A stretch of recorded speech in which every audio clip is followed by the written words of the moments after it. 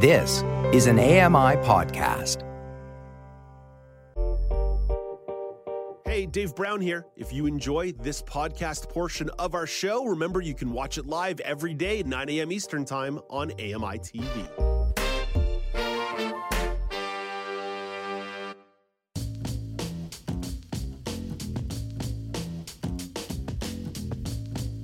Welcome back to Now with Dave Brown on AMI TV. I'm Alex Smythe. Last month, the Government of Canada launched pre-budget consultations to hear from Canadians about what matters most to them. Your feedback will be reviewed by the Department of Finance to help inform decisions on Budget 2024. And you can share your concerns now until February 9th. Sault Ste. Marie community reporter Dorothy Macnaughton has more details about this. Hello, Dorothy. How are you doing today? Hi, Alex. I'm good, thanks. You know, Dorothy, I did not expect when I was going to be chatting with you, we would be talking about the federal budget, but here we are. It's certainly something that's very important to discuss. So I'm curious, now that the federal government is asking for input into the next budget, you're hoping to send in some recommendations. So what recommendations will you be making? Well, absolutely. I mean, I really feel this is important that they hear from ordinary Canadians and Canadians with disabilities. So I have two main issues that I want to bring to their attention. The first is the need for passenger rail service in Northern Ontario, and particularly from Sault Ste. Marie north to Oba. And the thing is, it's a provincial short line railway, but the federal government, the Ministry of Transport, provides funding to provide subsidies basically to all rail transportation in Canada. And we feel that the ideal solution to not having much rail transportation in the north is to have the federal government provide half of the annual operating funding and the province providing the other half. So I'm going to bring that to their attention. And the other item that's important to me is a federal assistive devices program. And I know people across Canada have been asking for this for a long, long time, because right now, not every province has an assistive devices program to help fund part of the cost. So some people in some provinces have to pay for 100% of the cost for adaptive equipment, which is absolutely essential, out of their own pockets. And so what would the national or federal assistive device program, in your mind, what would you like that to look like? Because as you say, each jurisdiction, each province has their different approach to it. Some are better than others. What would you like to see a national program look like? Well, I mean, I'm a bit of a dreamer, so ideally they should fund 100% of the costs, because, we're talking about wheelchairs, we're talking about very expensive hearing aids, we're talking about assistive devices for people with vision loss, computers, and adaptive software, which is quite expensive over and above the computer. That software is pricey. I think because it is not a luxury, it is an essential piece of equipment or software that enables a person to be independent. So, I think the federal government should work that into the budget, that, across Canada, people who qualify should get 100% funding. And where can people go to submit their recommendations? Because these are your recommendations. Where can folks at HAM go and submit their own? Well, there's a website with a link to be able to input your information. You can also send it by, snail mail or give it over the phone. So online, you look up pre-budget consultation 2024. And that will bring up a link, and it will give you information. As you say, you can provide input for quite a while yet, till February the 9th, which is great, because sometimes when you find out about these things, there's a very short time frame. And this is why I like to have information coming my way from listservs, from press releases. It was my husband that picked up on this, a press release from the federal government. Yeah, and so I have a couple of addresses here that folks can check out. So there is Let's Talk Budget 24.ca. Let's Talk Budget 24.ca. And you can also send an email, budget2024 at fin, that's fin, .gc.ca, budget2024 at fin.gc.ca. So that is on the federal scope of things. Now let's focus in a bit more on the local side in the Sault, Dorothy. So folk musician Ian Tamblyn will be performing a concert on January 21st. So why is this show worth checking out? Well, several reasons. First of all, to many of us, it's affordable. It's $35. And a lot of the concerts that come to the Sault are, close to $100. If two people want to go, that's a significant amount of money. So I like the fact that it's reasonable.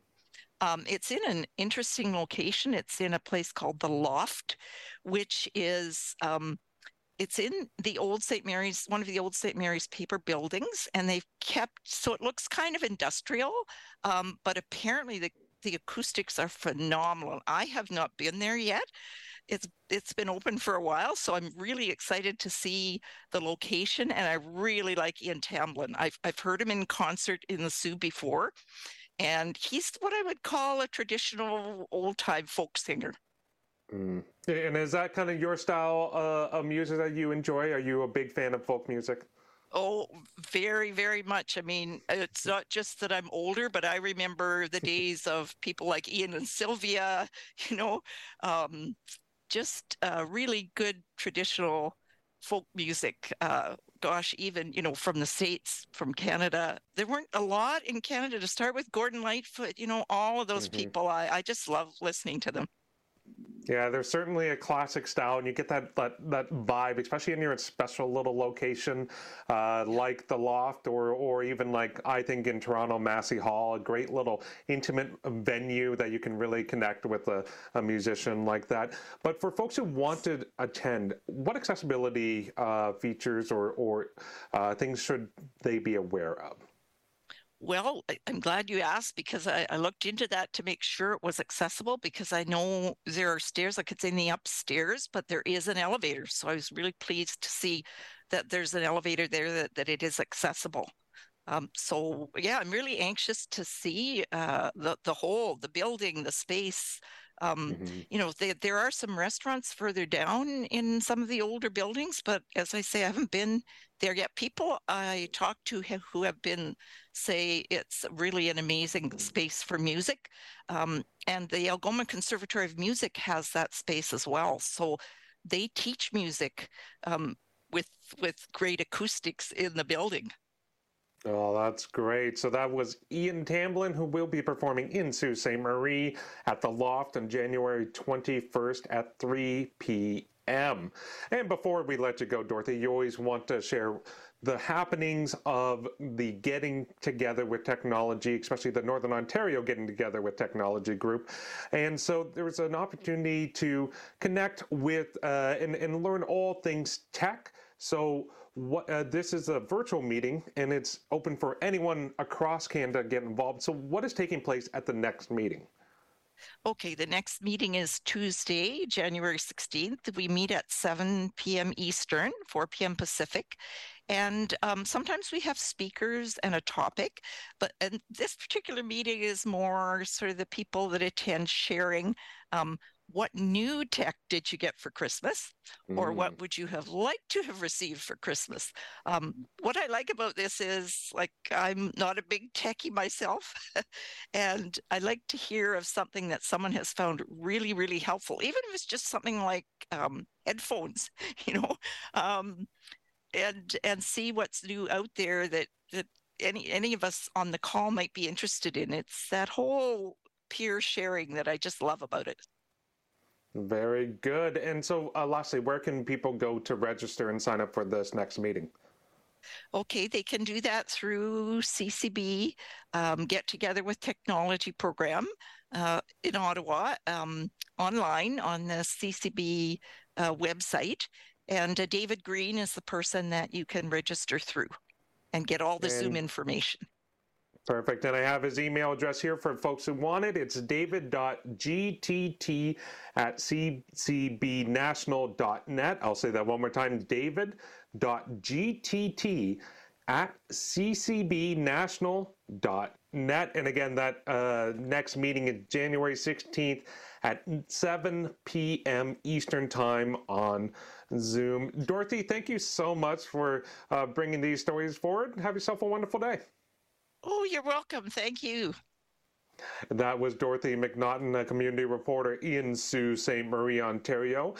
In 1 minute, Laura Bain will share her entertainment report. But first, CES has kicked off this year's event in Las Vegas. Here's reporter Mike Dubusky with Tech Trends. Gary Shapiro is the president of the Consumer Technology Association, which puts on CES every year. He says they're expecting attendance at the show to be roughly back to pre-pandemic levels. So we are expecting over 3,500 companies, over 130,000 people, over 1,000 startups. But Engadget's Devindra Hardawar says it's a much different event now. It is weird to think of what role CES is playing now when so many device makers are having their own events. For instance, Samsung will be there, but it's saving the reveal of its new Galaxy smartphones for next week. Other companies like LG and Volkswagen do have big announcements planned for the show, which means for Hardawar, CES is still relevant. There are still really cool things there. It is still a place for the industry to kind of congregate and for business deals to happen. With Tech Trends, I'm Mike Dubusky, ABC News. And now it's time for the entertainment report with Laura Bain. Laura, you wanted to look over to the city of Paris, who honored David Bowie, the late, great David Bowie, yesterday. What more can you tell us? Yeah, absolutely. So this is in celebration of what would have been his 77th birthday. The city of Paris has named a street after David Bowie. So Rue David Bowie is in the 13th arrondissement, which is just a little bit off the tourist track, but still a very cool area. The mayor of the 13th arrondissement is apparently a big David Bowie fan.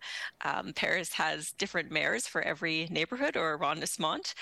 So the street right now is a small, unnamed, previously unnamed street. It's between two office buildings, but the mayor assures fans. So yesterday, hundreds of fans, including some of David Bowie's childhood friends, gathered on the street for a celebration which featured a concert and an exhibition.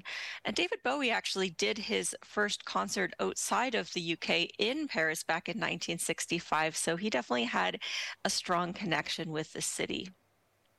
That's very sweet. It is, yeah. I think I might have to, when I go back to Paris, visit Rue David Bowie. But it just kind of got me thinking about what other celebrity streets are out there. And I did a little bit of digging. I have a few highlights. So members of the Beehive might want to visit Beyonce Boulevard in Bermuda, so named apparently after she made an appearance there. If you visit the corner of 205th and Hollis in Queens, New York, you'll be at the officially named Rue Run DMC JMJ Way. And that is, they were from the borough of Queens in New York. If you want to get kind of 3 for 1, you could go to Chicago and check off Hugh Hefner Way, Oprah Winfrey Way, and Sam Cooke Way all in one go. Alex, if that's your kind of thing, I guess checking out streets that are named after people, I feel like it's a little bit less of an enticement than some other monuments or statues. It's just seeing the street sign, but hey, to each their own. Yeah, I'd say you definitely have to be a super fan to want to go out and kind of get your selfie maybe with the street sign in the background. But I know you've done quite a bit of traveling, Alex, so I'm thinking, what would you want your street to be named, and where in the world would you want it to be? Oh, that is tough, because I mean, I wish I had the power and influence of Beyonce of just literally visiting a country and they're like, we got to name something after you. I mean, that would be pretty nice. I'm a fan of alliteration either way, so it could be Alex Avenue or it could be Smythe Street. I would be fine with either of those. So if any city or town wants to invest in me, I certainly will not say no. In terms of locations, I mean, it's so tough because I've had the fortune of traveling so many different places, but I think from a sentimental standpoint, I would want it to be close to home or somewhere where, you know, I've actually spent quite a bit of time. That said, I mean, if I could just be after one visit, I would love something in Reykjavik. That would be certainly at the top of my list because it's such a fun little town. Laura, what about you? What would your street name want to be? Would it be Bain Boulevard or would it be Laura Way? Well, also a fan of alliteration. I thought Laura Bain Lane kind of had a ring to it. Ooh, Laura Bain Lane. And, like you know, it. if they want to rename the street I grew up on Laura Bain Lane, I think that would be a huge honor. But, you know, if not, I also would like to follow in David Bowie's footsteps and have a street named after me in the city of Paris, especially since I'm thinking it probably, I would have to make a few more visits there in order to kind of solidify my campaign for that. Yeah, and when you get the street unnamed, you just make sure it's an all-expense-paid trip. There you go. One more free trip to Paris. Laura, thank you for this. Have yourself a wonderful day. Yeah, thanks, Alex. You too. That was Laura Bain, entertainment reporter. Coming up after the break, I have a short regional news update, and Brock Richardson stops by to recap a busy sports roundup. You're watching Now with Dave Brown on AMI TV.